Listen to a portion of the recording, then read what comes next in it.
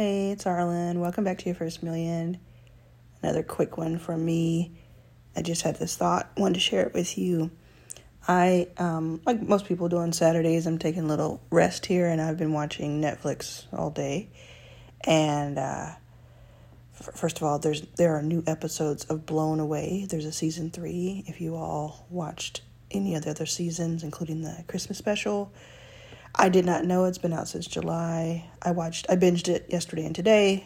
It's amazing. Then I watched all episodes, I sped through to the end of each one of Danielle Brooks' new Netflix show where she does a makeover. 200 people do a makeover of a house in one day. And I just cried for 2 hours, essentially. Just cried. It was very heartwarming.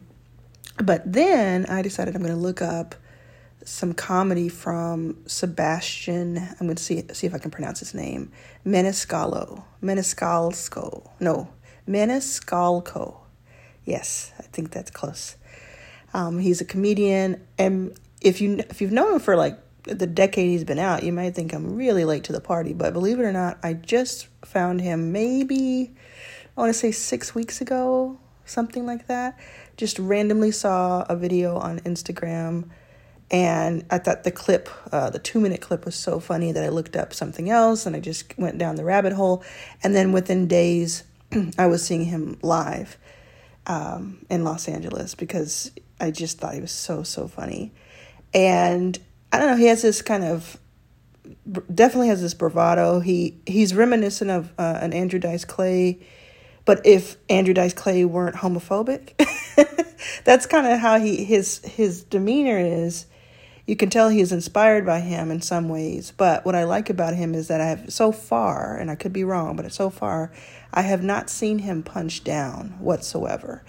He gets a little close to things because he's like a curmudgeon. His whole shtick is about how much he's irritated by other people, which I can relate. And you think he might go too far with something, but he doesn't. And I think it's wholesome in a way, even though it's edgy. And I don't know, it's just funny. So go look it up. That's not the point. The point is I'm paused on one of his specials because what I just saw struck me so much that I had to record this for you. So I just watched a 2016 stand-up special that he did. So 6 years ago. Watched it all the way through. Was hilarious. Really good. And I don't know, the theater was in New York. If I had to guess, I'd say there were 1,000 people there. If I had to guess, maybe there were 2,000-3,000 people. But it looked like it was a 1,500-seater kind of place. I could be totally off about that, by the way, because you never know with how things are filmed.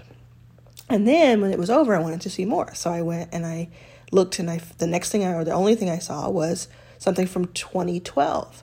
So I wanted to see how he had evolved, how aging changed his comedy. I study people. I study people from all backgrounds, constantly doing that. So that's definitely something to keep in mind, is always study people, observe people, use them as a case study. But even that is not the point of this. I go to 2012, and the special is, again, an hour-long special. And maybe there are 200 people in the audience. And, he looks different. He has a different vibe to him. But he's crafting, he's doing his thing. And if I had to guess, I'm sure he's been doing comedy for 20 plus years. So this was 10 years ago. So 10 years ago, maybe 200 or 300 people in the audience, if I'm guessing correctly. Then 6 years ago, 5 times that at least. And a very different production value as well. And kind of on the 2012, I think people knew who he was, but it was maybe part of a night with other comedians. 2016 definitely was headlining, definitely was filming this for Netflix. Now, I saw one more called Stay Hungry, which I had to pause because it's from 2019. It looks like it was filmed maybe 2018, but released 2019. Either way, it's around that era. And now the place is packed, and maybe it's 2 or 3 times the 2016. venue.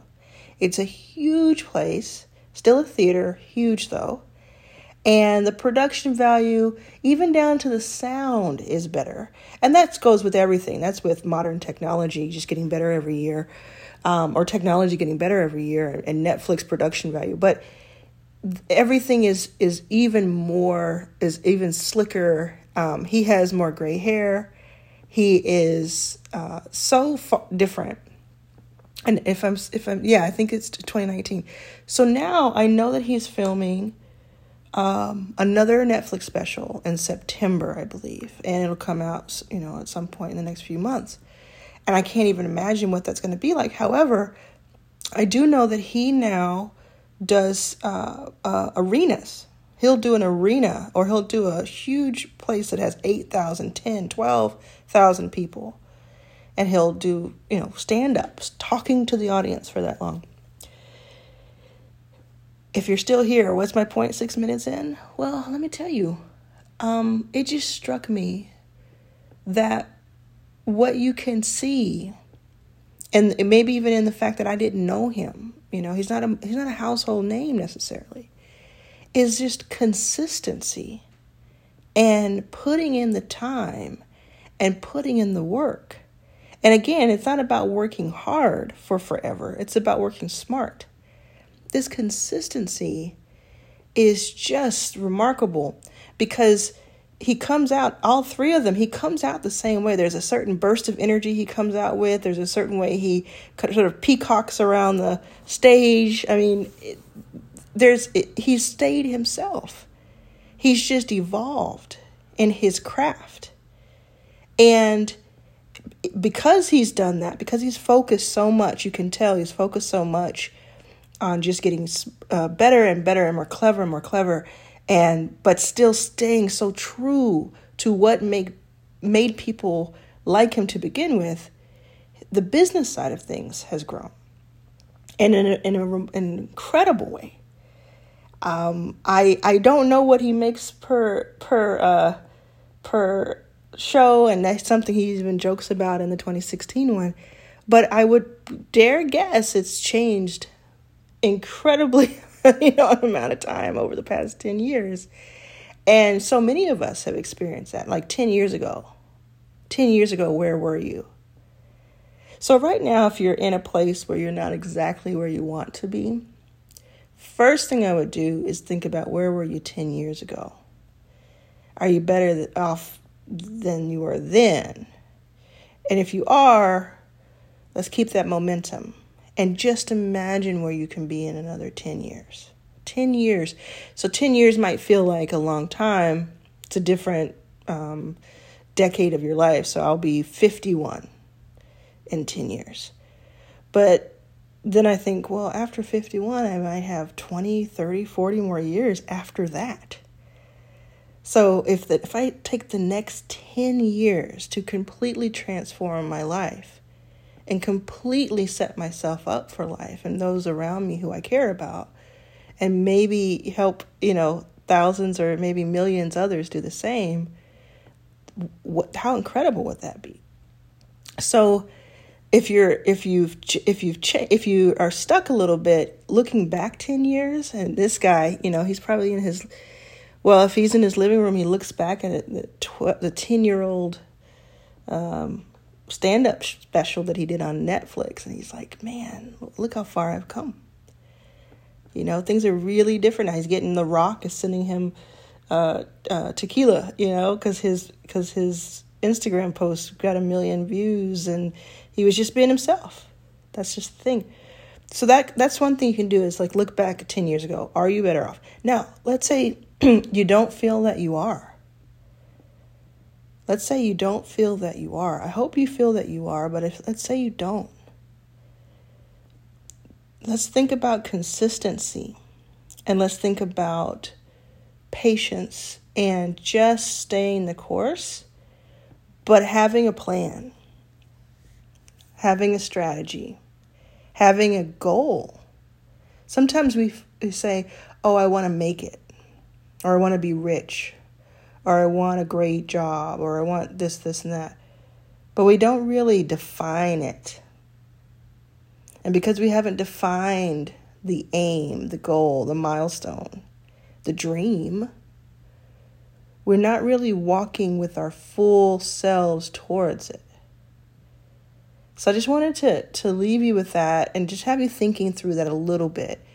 And it took this kind of random Saturday of rest for me to think about that. But it's just so evident. In my book, It's About Damn Time, I talk about Rilo Kiley, the same thing, right? Or Golden Boy, the band that I went on tour with that was from Norway. The first time you go out, you got a few people in the audience. And then you come back, and those few people, if you've delivered, if you're consistent, if you consistently come back, they bring a few friends. And Rilo Kiley went from me seeing them perform in Columbus, Ohio, some year that I can't think of right now, but to maybe 400 people who were just they're so stoked to be there. To me seeing Jenny Lewis play at the Palladium to thousands and thousands of standing room only people just a few years later. She was consistently herself. Absolutely has been consistent. Now, the music has evolved. She's not going to play the same song, or part 2 or part 3 or part 5 of the same song. But it's consistent, and you care about that journey. It's just something I'm thinking about, because even I think, like, even saying this and bringing this up, I'm thinking right now, like, what can I be so consistent about over the next decade that 10 years from now, it's the first thing you think of when you think of me? And part of that is probably figuring out what the first thing people think of today. What draws them in, what makes them interested in what I have to say, what makes people have such an emotional sometimes and oftentimes reaction to what I do. And just really dialing into that and evolving in that path. So, okay, I'll leave you, because I said it was going to be short. I'll leave you with that. Hit me up if you listen to this whole thing. The code word that you're gonna comment on a comment, or you're gonna tweet, or you're gonna Instagram, or any of that. The code word is sparkling. I think that's new. Sparkling. SPARKLING, because I'm drinking sparkling water. Sparkling. If you listen to all of this, this is your way of letting me know that you listened to the whole thing.